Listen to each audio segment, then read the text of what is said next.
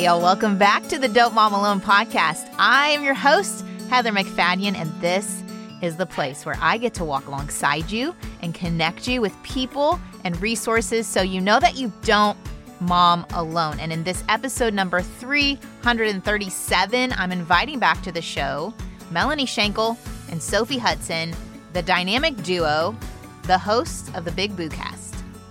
If you want them to talk to you, you have to start listening when they're really young. Like they need to know that you're listening to them. And that may be, when they're, 6 and they're wanting to tell you about last night, I had a dream and what happened was there were candy canes and blah, blah, blah. And you're like, oh my God, make it stop. But it's like, you don't have to listen forever because I also think balance, and you want to say, hey, you don't want to be the person at a dinner party telling the story that somebody has given you 3, wow, that's amazing. And they're really telling you to wrap it up. So there's a balance, they need you're engaged in listening to what's going on in their world, even at an age when it doesn't interest you. Because I will tell you, they hit about 13 and you're going to be real interested in what's going on in their world.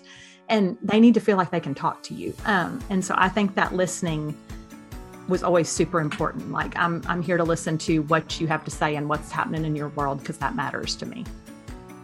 Melanie and Sophie have each been on the show separately. And Melanie was actually episode 12 for me. It's raw, y'all. It's real.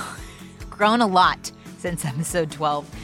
And Sophie came on episode 58. And then Melanie was back on the show right before the pandemic. And I'm sure it's pretty humorous, like all the things we probably were so confident about. We were talking about navigating friendships, which then we were all isolated. Whatever.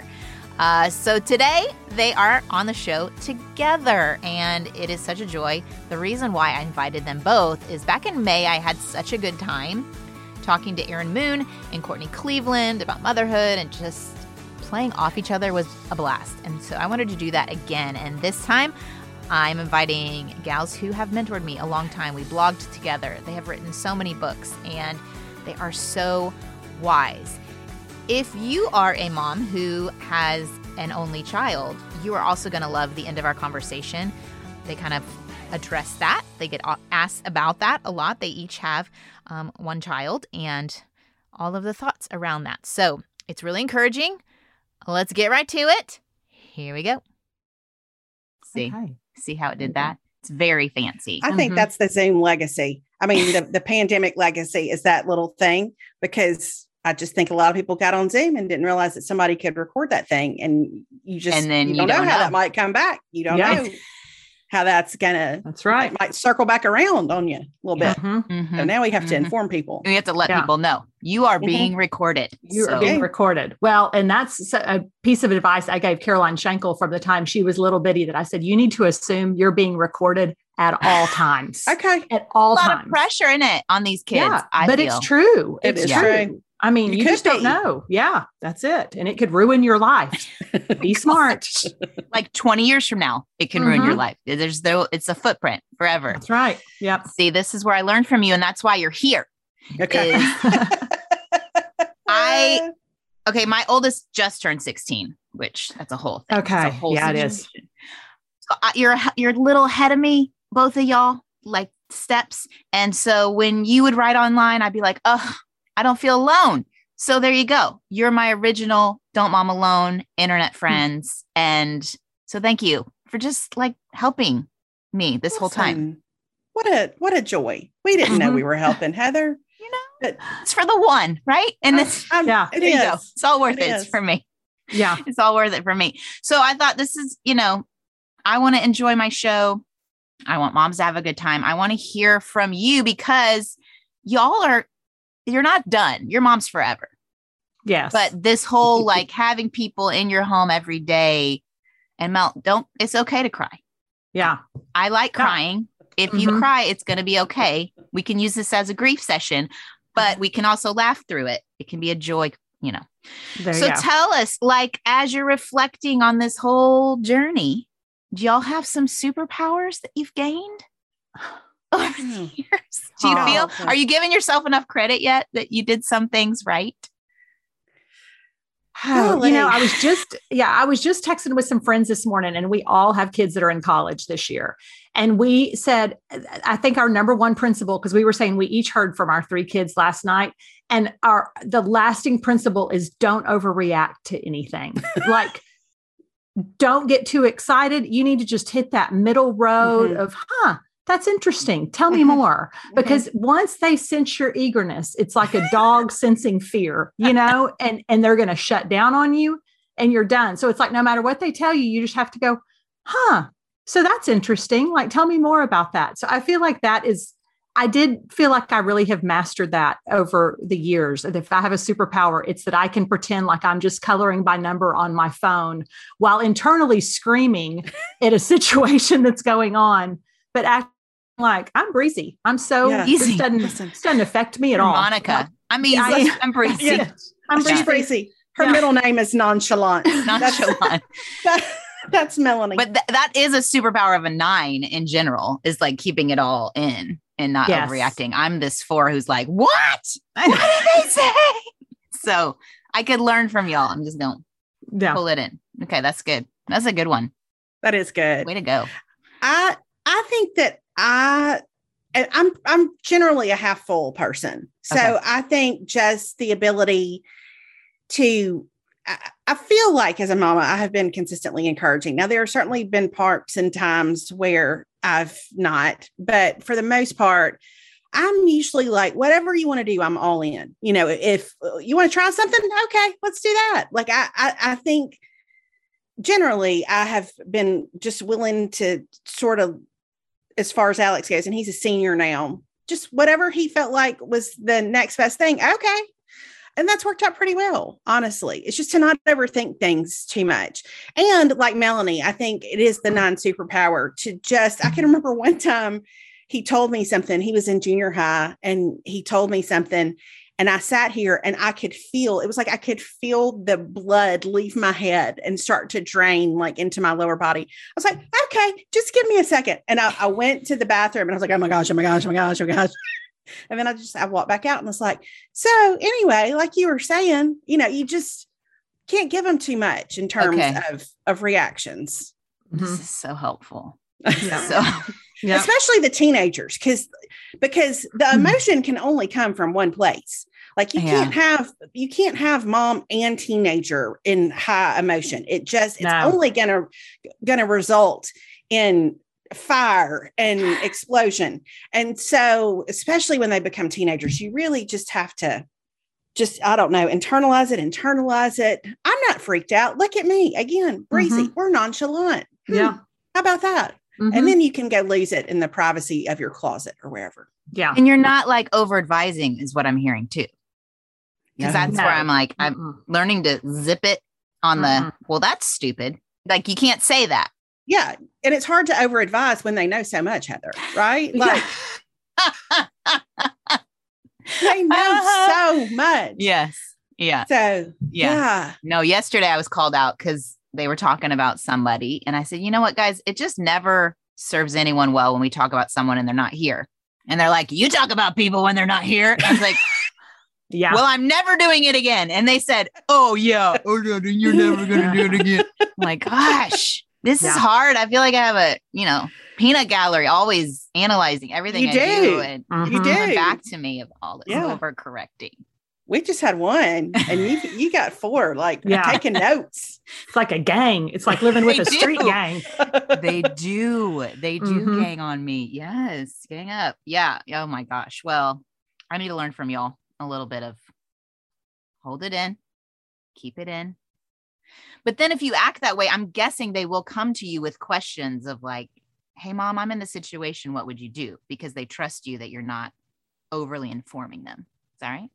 Yeah. I mean, we call it like not helicopter parenting. We call it houseplant parenting, which is you just sit there like a houseplant. Like you just sit there and you wait, and you have to know that it's usually going to come at like after 11 at night. So just you're back to the newborn, no sleeping phase, because I would just sit because it's going to happen either after they finished all their homework and they've done all their stuff. And it's like that nighttime, you know how we all get, like you get in bed and things get quiet. And then you get the mom, like, here's what happened or whatever. And so I do think that the more, because I learned that with Caroline, where once I started, and Perry did it, my husband, and he meant well, because, you know, men are fixers. She would start talking about something. He'd be like, well, what you need to do is da, da, da, da. And I had to say, like, quit telling like that. She doesn't want to know what to do, because she knows more than we do. You know, she just wants to vent and air. And a lot of times what I learned is she would come in and dump a problem, and I would just listen and be like, oh, okay, well, yeah, I mean, I guess we just need to kind of pray about that and think about it and whatever. And then if I would wait like a day or two, like let it sit when she's kind of mellowed a little bit and emotions aren't as high, and then come back and said, you know what, I've been thinking about what you said about whatever, and maybe this might be a good whatever. She was so much more willing to listen long after the fact than in the moment. Because in the moment, and, you know, boys may be different, but with girls, it's just that immediate, like emotional, I've got to get it all out and I've got to rant. And in that moment, she doesn't want to hear me say, well, maybe we need to forgive them and whatever, because right. You know, that is not going to go over well at that point. But 2 days later, she may receive it with a little more grace and understanding. Grace and grace. Yeah. Yeah. I don't know. I'm sitting here thinking, as Melanie's talking, as, you know, the mama of a boy. Yeah. I think so. It's so difficult sometimes with him, because he'll handle something and it's like, to him, it's done. So he's not going to sit in the emotion of something for super long. And that's just his personality, I think. So sometimes it's almost like if I bring it up again, it's like he has to access this long forgotten memory. And it happened 2 days ago, you know, but It's a little trickier sometimes, I think, with the boys, not with all boys, but with some boys, to get them to dig a little deeper emotionally, because they can, you know, they can settle something and keep moving. And girls can too. I know girls with that same personality, but it's just, golly, it's like, you know, those movies where there's like some sort of museum heist and they have all the red lasers running across. Uh-huh. And it's like trying to crawl in between those lines sometimes, trying to get to them at a time and a place where they're willing to really talk about something and really think about something, and where you can have like the deeper conversation of, well, what do you think the Lord would have you do in this situation? That's hard work. That's hard work. Mm-hmm. Mm-hmm. Bringing Jesus in. And I think Sophie brought up a point, which I think is so true. And we've all just talked about our Enneagrams, and, you know, I get that it's not a perfect system, but like, to me, when I had Caroline take an Enneagram test when she was probably in about 7th grade, and when she tested as a hard 8, that helped me so much in my parenting, just to kind of have that guide of like, I knew that about her, but it really helped equip me for like, this is how I have to handle, which my husband is also an 8. So I was like, oh, I have to handle her like I handle her dad. And so it just gives you a guideline. And I think especially like for you, like having 4 kids, like when you got a lot, like to know they're all going to respond differently to stuff. And it's like to figure out like for which child, okay, I need to handle this with them. And then this is going to be very different from how I handle it with the next one. So I think that Enneagram, there's something to kind of knowing that about your child. Because like Sophie said, like Alex's personality is going to be so different than Caroline's in terms of, you know, boy, girl, and personality traits and all that stuff.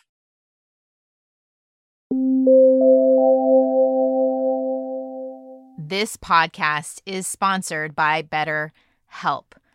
One thing I bring up over and over again in my book is getting professional counseling. And maybe you've been hearing it from people online, or some influencer you follow is talking about their therapist. I want to free you up and help you out, and that is with BetterHelp, because they will assess your needs. They're going to match you with your own licensed professional therapist. Here is the great news. You don't have to worry about childcare.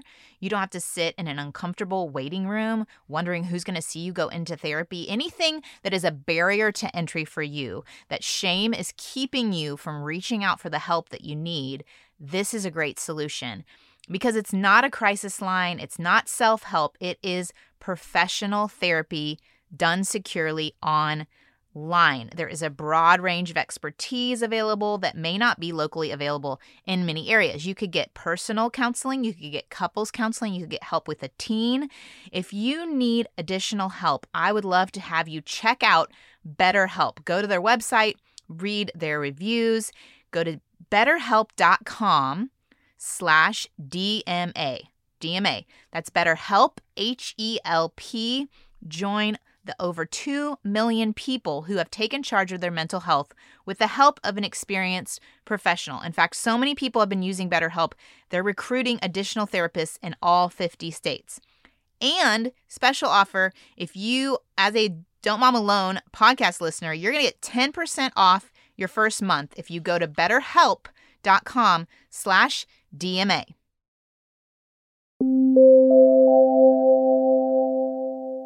Well, speaking of personalities, good segue.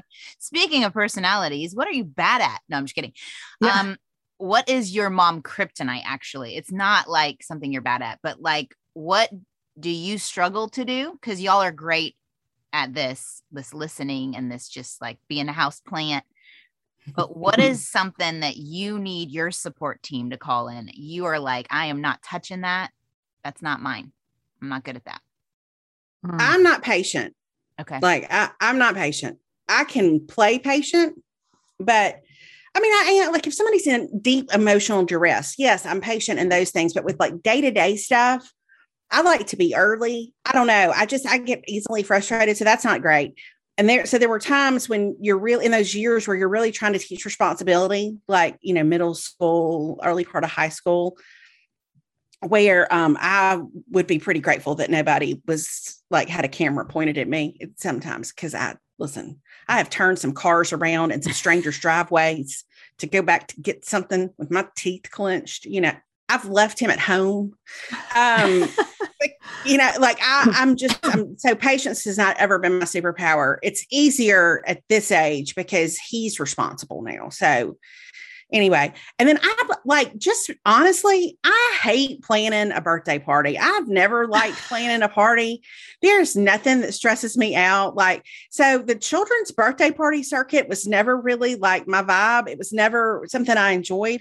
And it's only been like maybe in the last 4 or 5 years, I have 2 friends who are great, like party planners and who live for it and who think about it and who have a theme and like to shop for the paper goods. And so for the last 4 or 5 years, I've said, what are we doing for his birthday this year? Yeah. What do I need to go buy? I didn't even know how to order balloons. I don't like forced merriment. And that's what a kid's birthday party feels like to me. But there are people who do it beautifully. I'm just not one of them. So I've really called in reinforcements on the party planning piece of things. And peace and blessings be unto you, Heather, for the fact that you have to do 4 of those a year. My goodness. You're so sweet. Yeah. But I think that's really smart that you are like, that's not my thing. I don't enjoy it. I don't get joy from that. I don't enjoy it. Who are my people that I can call? I like when it's over. It's what I like. I love to celebrate the person, but right. I think because I'm a person, I don't like a fuss being made over me. I don't want anybody to sing happy birthday to me ever. Mm-hmm. So it's hard for me sometimes to get outside of that and to think, and listen, Alex Hudson loves for people to sing happy birthday to him. He enjoys being celebrated. So it's been good to have people who could help me make that happen in a way that did not render me like in my pajamas by 7 o'clock at night after the fact. There's a lot of pressure. I mean, I feel it more just like moms judging how I did it. I had that this last go around with the 16th birthday party. I didn't have all the mom's emails, so I didn't do the traditional like Evite where you put in the mom's emails. I knew he had their phone numbers of the kids. So we found one you could put in a phone number. So we're texting them an invite. And he's like, I don't even have that. So I'll just ask him on Snap. And I was like, okay, these moms hate me because they don't know like where it is. Are there gifts? Are they eating or not? Like all the things that, and it's been a moment since we've had parties, right?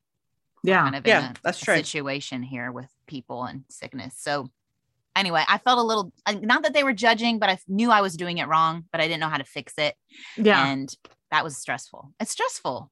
Yeah. Whatever the children can handle on the Snapchat, I say more power to them. I was just, how many kids are actually coming? Like, what are we talking? That's what I need to know. Yeah. Yeah. Right.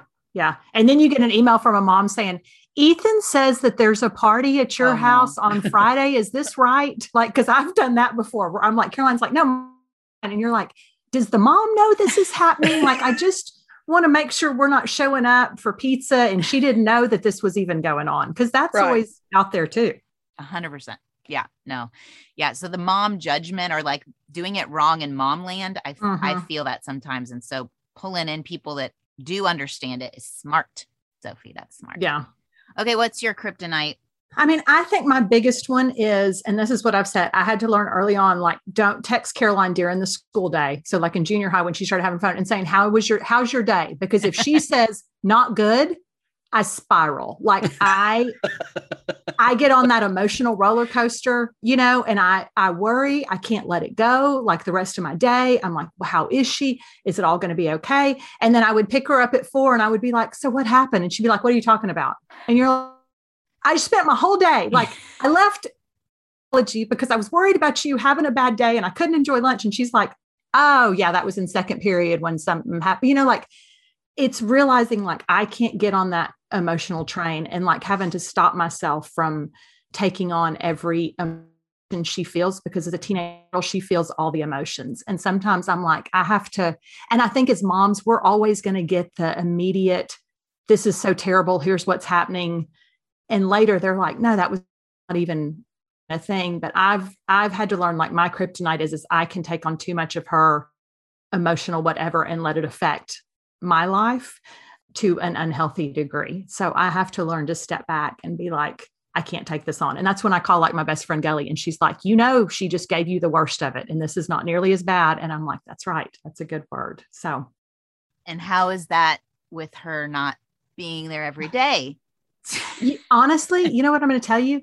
It's good. Like, okay, good. Like and part of it is that she's so happy, like she's doing so well. But like even yesterday she was texting and she was like, cause we Snapchat now, that's our new method of communication. Daily.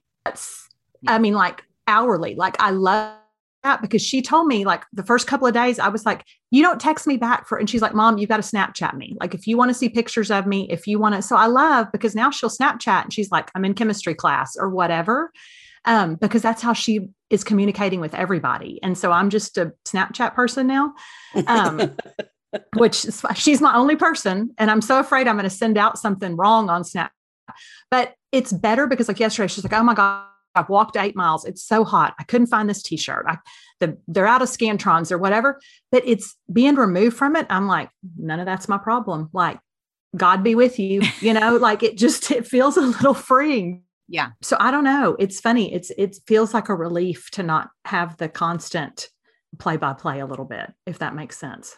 Well, it's like you're getting the play-by-play, but you aren't the one responsible for making it right. That's it. I can't do anything about it. That feels freeing, and that you can stay in the loop, but not, That's it. And plus, especially like I told Sophie this yesterday, like after a week of college, Caroline knows more about Texas A&M and being a student than I ever did. Like she has got it.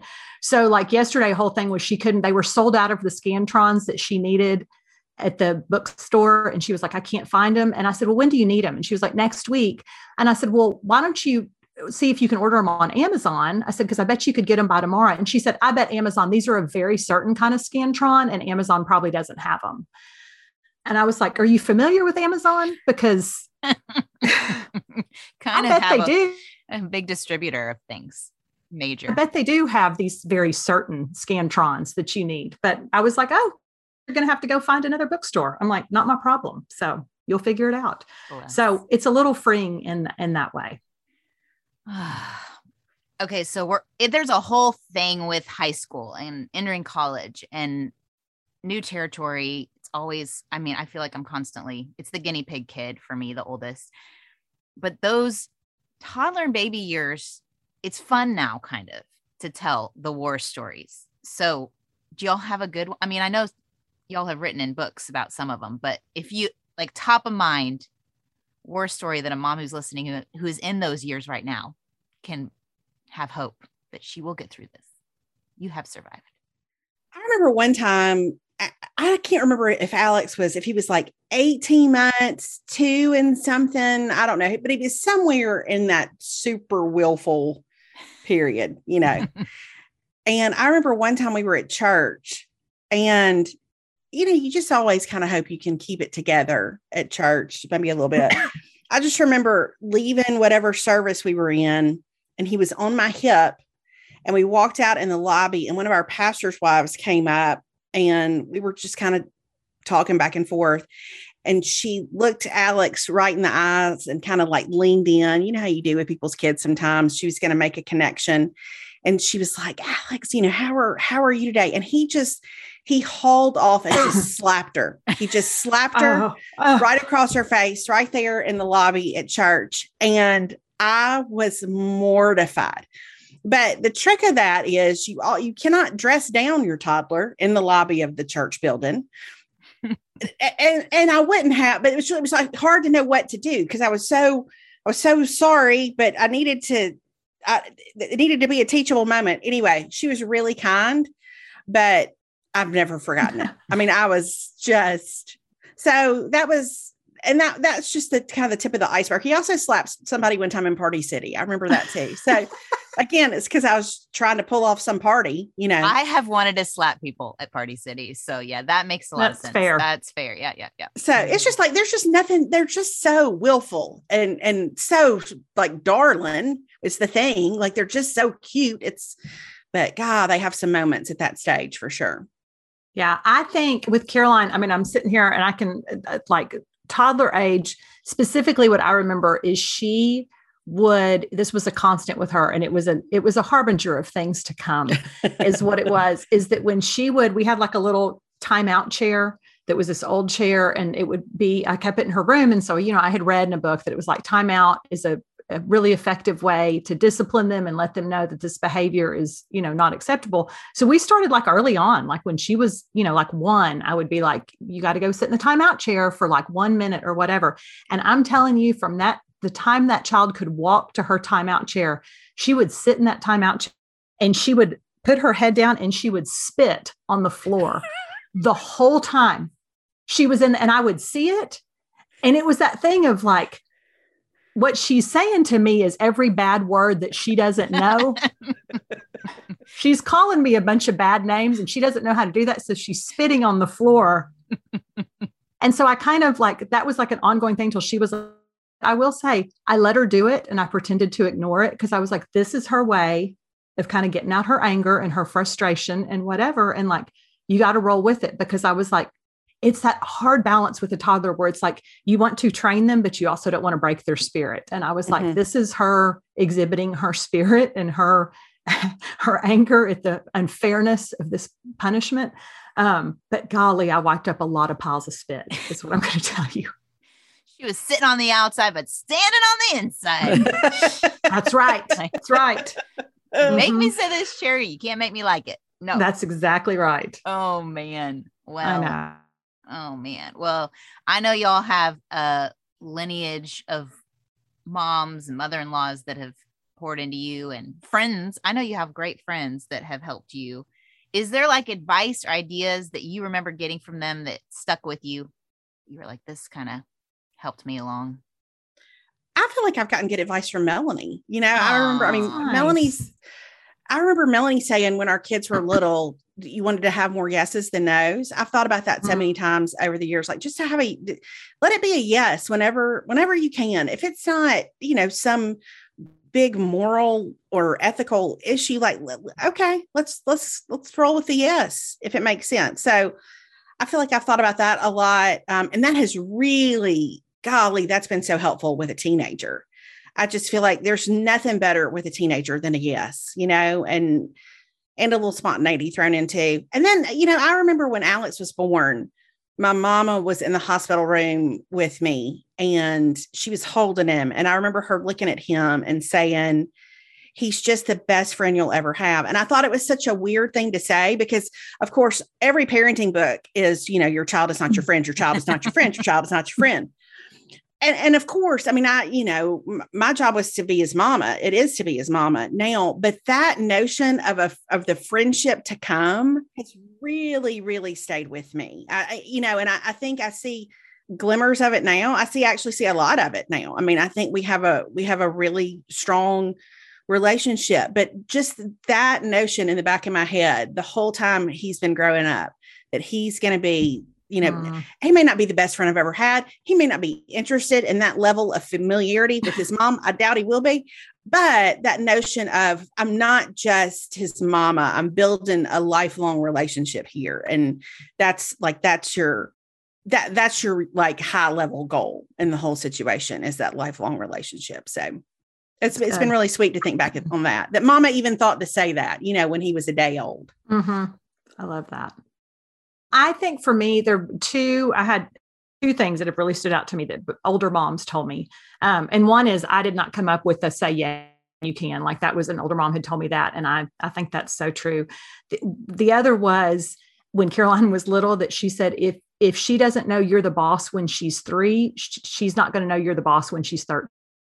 And it's too late then, because especially like with boys, they're going to be bigger than you by then.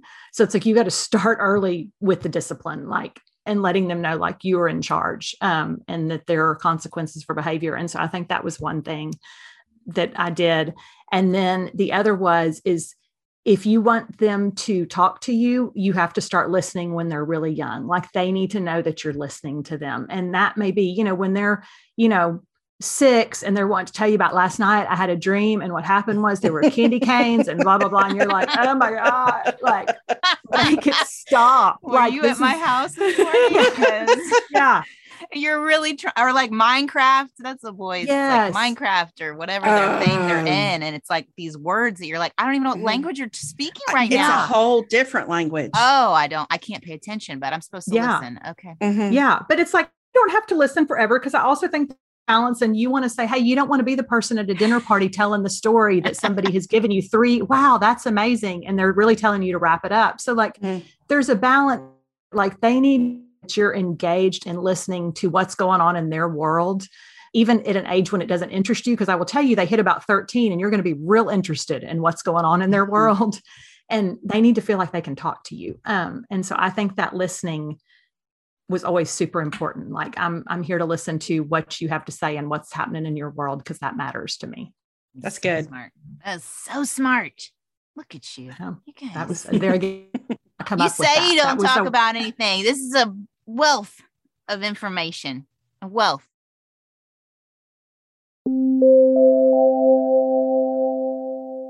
If you followed Melanie for a while, Big Mama, you know that she does like a Fashion Friday feature on Instagram or on her blog. I think it's from her that I learned about this week's sponsor, Rothy's. And what I loved was they were super cute shoes. They also have bags, and they are made sustainably. So they're good for the environment, which feels like I'm winning. And I can wash them in the washing machine, which is awesome for me because I can wear them without socks and not worry when they start getting super stinky that I can smell them, like from the ground to my nose. I throw them in the washing machine. They come out looking brand new, smelling great. And then they have a men's line. So for my teen boys who really only want to wear tennis shoes, I can get them a nice looking pair of dress shoes and know that when they get things spilled on them or they start smelling, I can throw them in the washing machine. They last wash after wash. And I love this mom's insight. Laura S. said, knowing that dirt will just wash away makes the white sneaker look possible for this mother of 2. I mean, so true. I've always not gotten white sneakers because I'm like, well, they're just going to look dirty within a week. If you want to keep it fresh this summer with washable shoes and bags from Rothy's, even this fall and into the winter, honestly, in Dallas, head to rothys.com/DMA for Don't Mom Alone to find your new favorites today. That is Rothys, ROTHYS.com/DMA.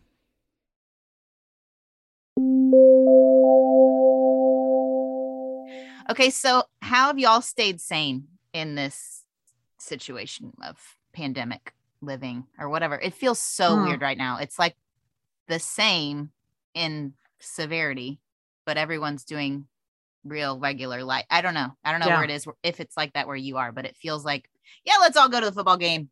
No masks. Yeah. It's fine. I'm like, this feels odd. I feel odd. Yeah. Is it okay to have that birthday party? What am I allowed to do? Should I not do? So how have you all stayed sane in all of that?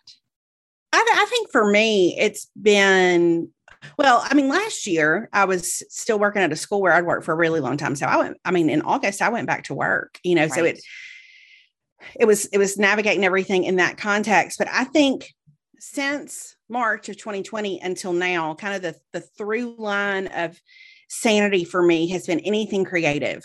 Mm-hmm. Like, whether that is writing or podcasting or cooking supper or baking something, or even I think, time to get outside and to go on a walk and to kind of take in creation. Anything connected to creativity has been life-giving to me, just life-giving. So I think I appreciate those things more than I ever have, because it's been a comfort, and it's been a way to process a little bit all that's been going on, and a way to still feel like there's some measure of being productive, when I think a lot of people have struggled with like, when everything's been so weird. So my husband's been home since March of 2020, working from home.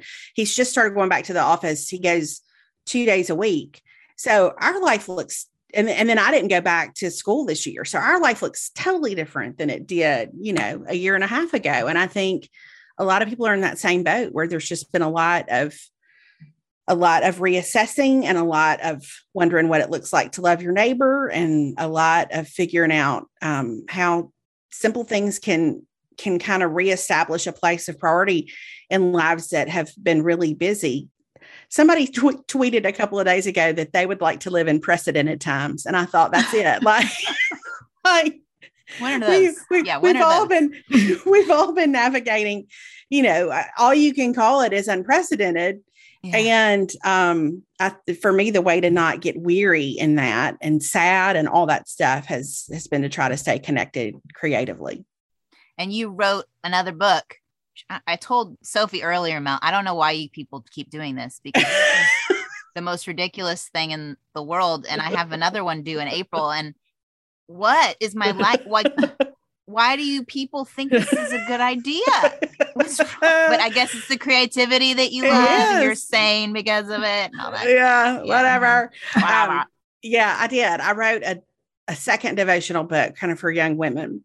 So, but does this look familiar for the? Oh, that's the first one. Yeah. That's the first one. What do you think? Right, yeah. How about it? So the second one I wrote during kind of like the end of quarantine. And then as I went back to school last year, but when I started writing it, I was like, every devotion's going to say, so today on my walk, because that's all I was doing. Like, so yesterday afternoon, I went for a walk, and I really could have called the book Things I Thought About While I Walked. Like, it was just along the way. We weren't going anywhere. Yeah. And so, but again, but that was a good creative exercise while I was home a lot. So. And say the name again. We'll put it in the show notes. Oh, it's called Grace Upon Grace. It comes out on September 28th.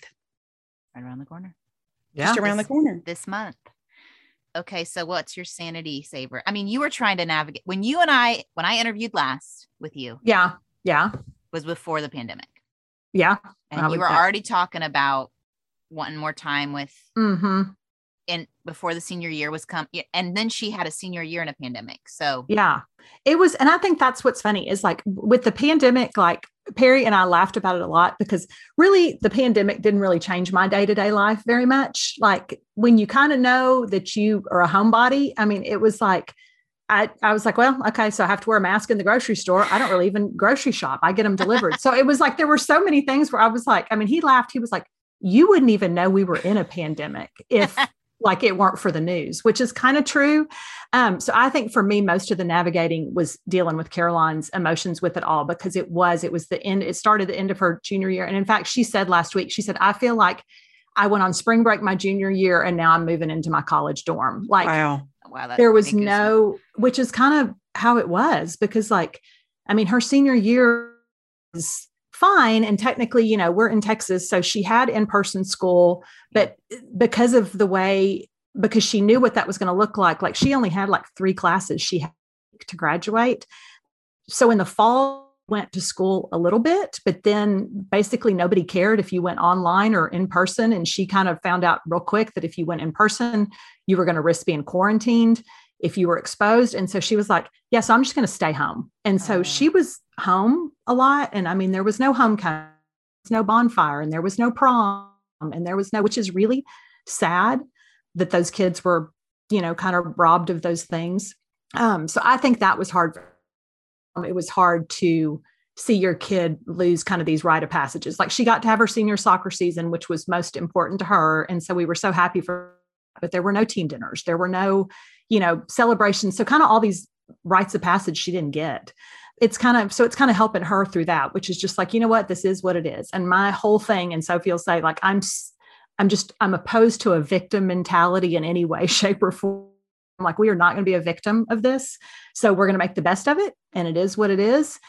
And kind of keeping her spirits up. But I think that's part of why the pandemic did two things for me. Number one, when I sent her off to college, I was like, you know what? We've spent more time together in the last 2 years than I could have ever dreamed, because she was home so much more than she would have been home otherwise. And number two, because she had been so locked down and there were so many things that she didn't get to do, like seeing her get to go off to college and do all the things. Like I really have not been sad. Like I miss her, but I'm like, God, I'm so glad she's, doing all the stuff and doing all the social stuff. And God bless Texas A&M for basically saying, we're wide open. Like we're doing it all. Midnight yell, you got it. Like, yell practice, you got it. So football games, they're happening. So that's been a real gift to me to get to soar. So. Oh man. Okay. So now as you are reflecting back on all the things, what are some things you let go of the mom guilt for? Like, have you carried some mom guilt? Like, I did mess that up, but now you're like, it's okay. It wasn't that big a deal. I don't know what it says about me. I've never been much of a mom guilt person. I maybe had a little bit when Alex was in elementary school and I was working at the high school where I worked. I could never like pop over for lunches and that kind of stuff. And I would always kind of have like, but then when he was in 7th grade, he came to the campus where I worked and started going to school there. So we just really had an inordinate amount of time together in terms of seeing each other every day. And he and his friends would come and eat lunch in my office and all that kind of stuff. But I don't know. Melanie can tell me if I'm not remembering this correctly. But I don't feel like mom guilt has been that big of a thing for me. And I couldn't really even tell you why. Maybe just because I generally think everybody's just doing the best they can. Right. Mm-hmm. And so they're just doing the best they can, given the time and the resources and the energy that they have. And so I've tried to do the best I could. But nobody can be perfect and nobody can do it all. And nobody can be there for everything. And so maybe I haven't put a lot of unreasonable expectations maybe on myself as a mom. And maybe I just didn't think about it enough. Maybe if I really considered it, I could feel a lot of guilt now. I could really feel a lot of delayed guilt. We add some now. Let's think of some things. What did you mess up on that I could add layers? It's not that listen, it is not that I didn't mess up. I've messed up plenty, but I don't think I ever had the perception that I wouldn't, like I've kind of known. I don't know if that's part of that I was a teacher for so long and had just watched kids and parents kind of, occasionally misfire on things. I don't know, but that's not a great answer. No, it is a great answer.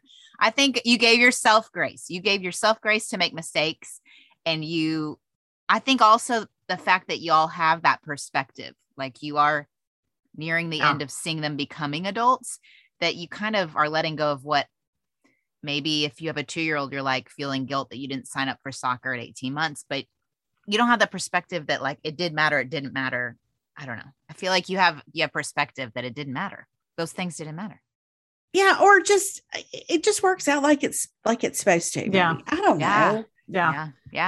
Again, though, I am not, Melanie knows I process everything in the rearview mirror. Okay. So it may be that Alex goes to college and I need 2 weeks away to deal with all the stuff that I feel bad about. But as much as I don't know, just tried to do the best I could given the circumstances I was in. And I don't know. I've heard some people say that as you get close to them going off to college, all of a sudden you're like, oh my gosh, I never taught them to whatever. Right. And I've heard people say like, we didn't take enough trips. We didn't go on enough vacations. Mm-hmm. We didn't do family worship, whatever, and I don't know. There's a lot we didn't do, but he's fine. I mean, he's great. I'm also the third child of like, I have a brother who's 10 years older than I am and a sister who's 14 years older than I am. So my parents, by the time they raised me, they were, listen, it was the 70s. They were done. And so I think that strategy affected a lot how I parent, which is like, I don't know, just everything's not a big deal. So that's good. Yeah. I'm kind of, Sophie and I, that's a similar, I feel like, personality trait in us. So I don't know if that's a 9, but I was like, I never felt a lot of guilt. I mean, like when she was a toddler, especially like during those years, I might feel kind of bad where I was like short with her, or, like I wish I hadn't lost my temper, or gotten mad or whatever. But then you realize like the next day they don't remember, like, no, like, why am I mean, their kids are so forgiving. And I think, Caroline said to Perry and I, which was such, this is what I'm going to tear up, but like, which was such a gift the last week she was home. And she, like one night we were talking, she just said, you and Dad did a really good job. Like, I really appreciate the way y'all raised me. And I thought, you know what? We were not perfect. There were times we yelled too much. We didn't do a lot of fancy vacations. That child's never been to Disney World. I mean, like, neither has Alex. Yeah, she's never been. And yet it's all fine. And you realize like we put all these expectations of the way we think it's supposed to look. And then you've got the social media pressure of like, well, everybody's gone to Disney World except for us or whatever. And I'm like, what kids remember at the end, I thought, here's what I think Caroline would tell you she remembers, that she was loved beyond measure and up. Like we were her safe space. We were her biggest fans. And that's it. I mean, because she's not like, remember when you were 3 and I was at the zoo and you told me the snake house was closed and I didn't get to go see the snakes? They don't remember. Like, so you just have to let so much of it go. Because my best friend Gully says this all the time. If you were a bad mom, you wouldn't spend a lot of time worrying about if you were a bad mom. Like bad moms don't sit and think about like, did I handle that right? So the fact that you're feeling that guilt is like, no, you love your child. You're showing up. You're trying to do all the right things. And you just have to trust that God's grace covers the rest of it, because there are going to be things you get wrong. And it's just the way it is. So I think it's good too to remember that you're a mom. You're not a curator of, meaningful moments and events. Like there is not one reason why or there's no reason to feel guilty because you have not curated some perfect childhood experience. And again, I think that's a gift of growing up in the 70s and the 80s. I mean, Melanie, we've talked about this before. Yeah, I would ride my bike to my friend's house. She lived about 4 miles away. I had to cross a highway on my bike. Nobody cared. And it's like when you watch Stranger Things in the first season, they commented, they're like, where were the parents? Yeah. Besides crazy mom with the lights. Like, where were all the other parents? They were just gone. Yeah. No, but that was real. I think so much of the guilt sometimes comes from seeing what appears, at least, on social media. It can appear like, well, God, those children are crafting so beautifully. And look at the succulents that surround their paintbrushes. And it all looks so beautiful in a picture, but real life is messy. Mm-hmm. And your kids are getting a real life, which to me is way more valuable than having something that just looks beautiful. Right. So I think real life trumps the curation every single time. Amen to that. Drop the mic, Sophie. Mm-hmm. Drop it. Mm-hmm. Okay. I know our time is closing, ladies, but I'm sure you get this question. I know there are moms that listen. They've reached out to me where, with the number of children. Okay. And I know you each have an only child, and I love that God put you all together and you have each other. And I've loved watching Mel, how you and Gully and your kids, have vacation together. Now they're in them together. Anyway, all the things, but I know like sometimes they ask me sometimes it's a choice and sometimes it's not.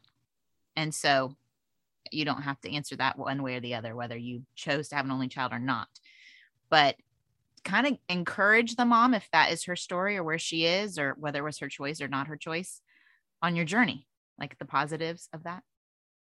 I have a vivid memory of being with a friend of mine. And at the time we each had like a 2-year-old or a 3-year-old. And we were in the bookstore together. Kids were little. And we were talking about whether or not we would have a second child. And at the time, she was wanting to have a second child. And I was like, I just don't know. And she said, here's the thing. Every family's a perfect family. Melanie's heard me say that 1,000 times. Every family's a perfect family. And listen, that didn't stick with me. I mean, it stuck with me like crazy. And so, I mean, we just had the way sort of life played out for us made a second child a thing we were kind of unsure of for 4 or 5 years. And then by the time we sort of circled back around to it, I was pushing 40. And we were just really content with Alex. And so I would just say every family is a perfect family, and it doesn't have to look like what you think everybody else's looks like. And so what has been a beautiful thing for us has been that we have sort of grafted in with 2 other families. One of those families has an only child. The other family, they have 2 children, but we, as the adults, we've been in small group together now since our kids were in 6th grade. And so I feel like we've been a part of this like big family unit. And I think that even if your family in your house is a small one, we're all part of a bigger family. We just have to live that way. And so that's been a great thing. But listen, I have no regrets about the one child thing. Melanie and I talk about this all the time. It's been such a sweet spot for us. And I'm so grateful that I've gotten to enjoy families that have more kids. Like, that's the thing. I think we have this comparison thing we do where we say, well, my family doesn't look like that family. Well, why not enjoy that family? Yep. Why not let that family enjoy your family? And I know that's a little like, maybe that's idealistic. I don't know, but I'm so grateful to have gotten to enjoy so many families other than just the ones that I live with. I don't know. Did that answer your question? Yeah. I mean, that sounds like the ultimate don't mom alone. Like you're just like creating your community. And that's what I see in the families that are around us with only children is I'm kind of jealous because they get to like, people invite them over for dinner because that's not intimidating. 4 boys is what are they going to do to the drapes? They don't even know how to use a tablecloth. Pull it like a magic trick. You don't get invited very many times when you bring 4 boys over. So yeah, no, there's a gift of walking alongside and finding your people. That's good. I love that. And I think that, I mean, I've always heard friends are the families that you get to choose. Like, and I love that because I'm like, and I don't think I came up with that, but but it is so true. And I mean, I look at like Gully, and especially now that her oldest Jackson and Caroline are at A&M, and it has been the sweetest thing because I think they've seen each other just about every day. They're going to their first football game together this weekend. And like, that's so special that they've got that relationship. And there were years when they were in high school when they weren't as close, because I think those are years it gets kind of awkward. You just don't know how to handle it. Yeah. But to see that come kind of full circle to where now she knows, like she's got that big brother figure there. But yeah, for me, it's funny because I really thought after she goes off to college, am I going to wish that I had a younger one at home? And I don't, like, because you kind of go, you know what, then that's just another one you're going to have to pack up and say goodbye to. And so it delays it temporarily, but at some point, the empty nest thing is coming. And I think you just have to trust that, I mean, I think I get more emails about the only child thing than anything else. And for us, it was a choice.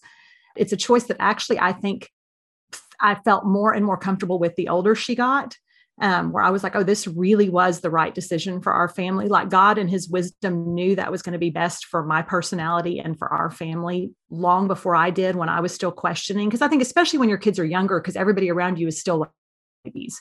And so with each friend that would get pregnant, I'd be like, should I get pregnant again? But I look and go, that's so great for them. But I think God knows what you can handle. He knows what you're equipped for. He knows the child that you're going to, and you have to trust in that, and don't let anybody make you feel bad. I mean, it's your choice, and raising a child is a huge emotional and spiritual and financial responsibility. And so don't do that for your mother-in-law or other people that have a perception that you should have more than one. That's your business. So wise words. Hashtag that's your business. That's your business. That's your business. Every family is a perfect family. Y'all just throwing them out there. Every family is a perfect family. I feel like I've seen that play out over and over and over again, and I don't know. I think we can put so much pressure on ourselves that we don't enjoy what we have, where we are, because we're so busy looking down the road. And so it was a really sweet thing to remember over and over again. Because I was like, Mel, suddenly people would have 2 children and 3 children and 4 children. And you're like, but you can either tell yourself that you don't fit in and you're left out, or you can jump in there with them and give your kid, if you have one, the gift of community. And I'm so grateful for that. It was really a kind of a transforming thing for us. So to be able to jump in with those other families. Amazing. See, Bruce and I just said when we were dating that we were going to have 4 kids, and we felt like we'd made a promise or something.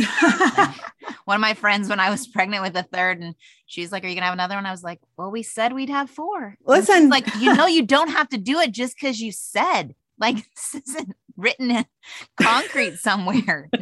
Mm-hmm. But, and I think life throws you curveballs. I mean, I think part of my whole thing was before I had Caroline, I had a really hard, difficult miscarriage situation. And I lived in so much that when I got pregnant with her, there was such a gratitude for this like baby that I wasn't sure I was going to be able to have, that I'm like that a whole perspective on the whole thing again, like where I was like, I don't take pregnancy for granted or lightly or whatever, which is before, it was just like, well, you just have however many kids you're supposed to have. And then you see friends that struggle with infertility and different things. And you're like, at some point you're like, God gives you what you're supposed to have. I really do believe that. It's a good word. Y'all are amazing. Thank you for hanging out Heather. with me in my closet. It's been so fun. Right. I really do feel like they told me, oh, we don't have wisdom to share. They like to talk about football and their products. And I think they are so wise and just how they approach parenting. I took so much of their advice this week, and especially since my oldest got his driver's license, and I just really needed to, chill out a little bit. Be a houseplant a little more with my just turned 14-year-old. There's lots of teenage angst going on in my house. And so I'm learning from Sophie and Mel. I so appreciate their insight and wisdom. Definitely check out Sophie's Grace Upon Grace book if you have girls trusting God no matter what. I mean, right now, don't we all need to be reminded of that? I think I wrote that in my Write the Word journal this week, is just really trusting God. Do I trust him? And why don't I? I've talked about that even with that interview with Jackie Hill Perry. So I am going to pray for us, and then I have just a couple announcements related to my book. All right. Lord, I thank you that you made each mom so unique. I thank you that you made each family perfect, and that we can trust you in all of that, that we don't have to compare and contrast and feel less than. I thank you for just the confidence that Mel and Sophie can bring to us as you have placed us in families that you know. I pray for the mom listening who is feeling a little out of sorts because they don't know if they should have more kids. And I pray for the mom who's listening and really struggling with how to parent their child well and to understand how they're wired. I pray, Lord, that you would give us insight and discernment and wisdom to do what you have created us to do, and to drop the guilt and to pursue you most. I thank you for how you give us eyes to see what we need to see and ways to trust you more. You even give us your spirit for us to lean on, to believe you, and to increase our faith. I thank you, Lord, for all that you're doing in our lives. In Jesus' name, amen. Okay, so this episode's coming out September 14th. And for those who've pre-ordered the book and gone to don'tmomalone.com/book and filled out, there's a little form there to get pre-order goodies, including a free copy of the audiobook. Those emails also include little 10-minute sneak peek pep talks with me and Courtney Cleveland, where I share little bits from the book for the next few weeks. Also included in that is an invite to the launch team. And my launch team, like gurus, the gals running it, really want me to kind of close that off September 15th so they can just talk to the launch team and get all the information to the launch team. We currently have about 100 gals there. I'd love more. If you want to help us out, basically you'd get an early copy of the book, a digital copy. You would help us by leaving reviews. You would also help us by sharing some graphics. And we're just going to have some fun giveaways. I'll be on there live to do a Q&A here or there. And I just would love for you to be a part of that. One of the giveaways is a weekend in Dallas with one of your girlfriends. So if you want access to something like that, where we could hang out, you need to go pre-order a book. You need to go to don'tmomalone.com/book and fill out that form, and then you'll get the info you need. But the launch team is closing, so I don't want you to miss out on that if that's something that you want to do. Go check it out over at don'tmomalone.com/book. So thankful for y'all. Thank you for sharing episodes you love on Instagram and with your friends. Really, that's the only way this show has ever grown. There's so many shows out there. There's so many shows. And if you have enjoyed today or other episodes, I love when you share. So thank you, thank you, thank you. And tag me at don'tmomalone on Instagram. All right. You'll have a great week. Adios. I hope you enjoyed this episode of the Don't Mom Alone podcast. If you're wanting to connect with more people and more resources to help remind you that you're not alone, head over to don'tmomalone.com. That's where you'll also find show notes with any links mentioned by our guests. Most importantly, I want you to know the good news, the great news that you're not alone because God has promised to always be with you. With faith in Jesus Christ, the one who died for you and rose again, Jesus said when he left, he was going to leave a helper, a comforter, to be with us. God in us. Moms, that's superpower. So while you're washing dishes at your kitchen sink, while you're driving to and from work, while you're feeding that baby late into the night, while you're cleaning sticky floors, God promises to be just as present with you as when you're worshiping in a church pew. As it says in Zephaniah 3:17, the Lord your God is with you. He is mighty to save. He takes great delight in you. He will quiet you with his love, and he will rejoice over you with singing. Now that's good news. Have a great day.